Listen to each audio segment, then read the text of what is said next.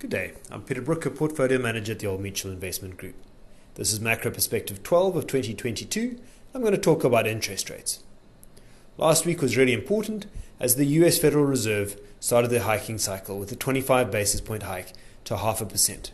They also very clearly signaled a faster and steeper rate hike cycle with a further 6 25 basis point hikes expected this year and more to come in 2023.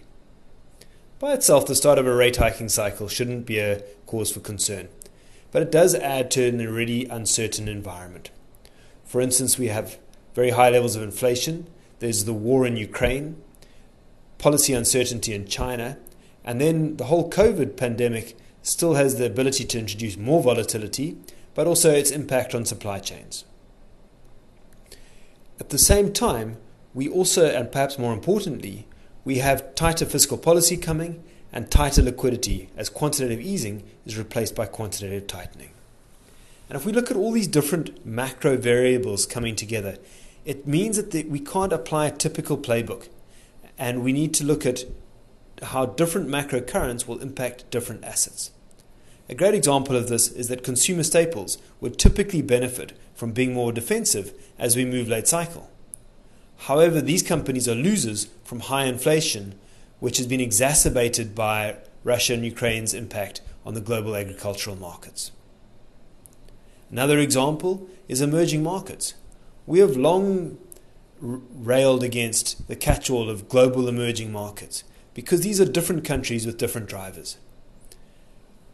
A perfect example is year-to-date, the top 10 performers are all emerging markets, driven higher by better commodity and energy prices.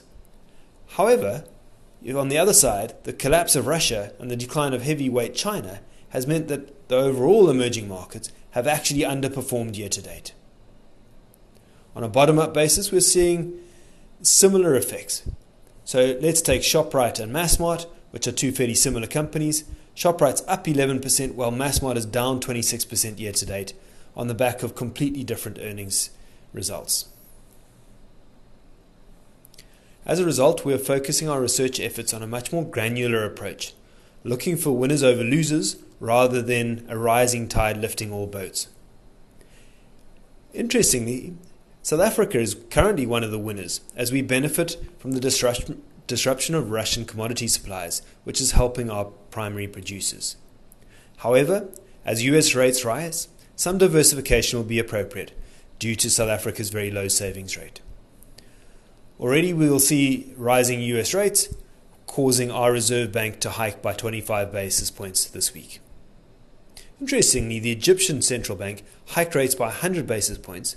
They also depreciated their currency and fixed bread prices, all in a surprise meeting yesterday. And generally, we should expect more surprising consequences, as last week marked a change in trend.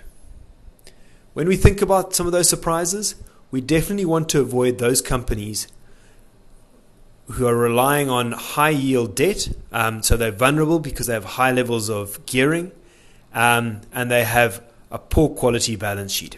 A good example of this is the US Small Cap Index Russell 2000, and the growth shares within there we would think as being something to avoid. I hope you found this perspective useful. Until next week.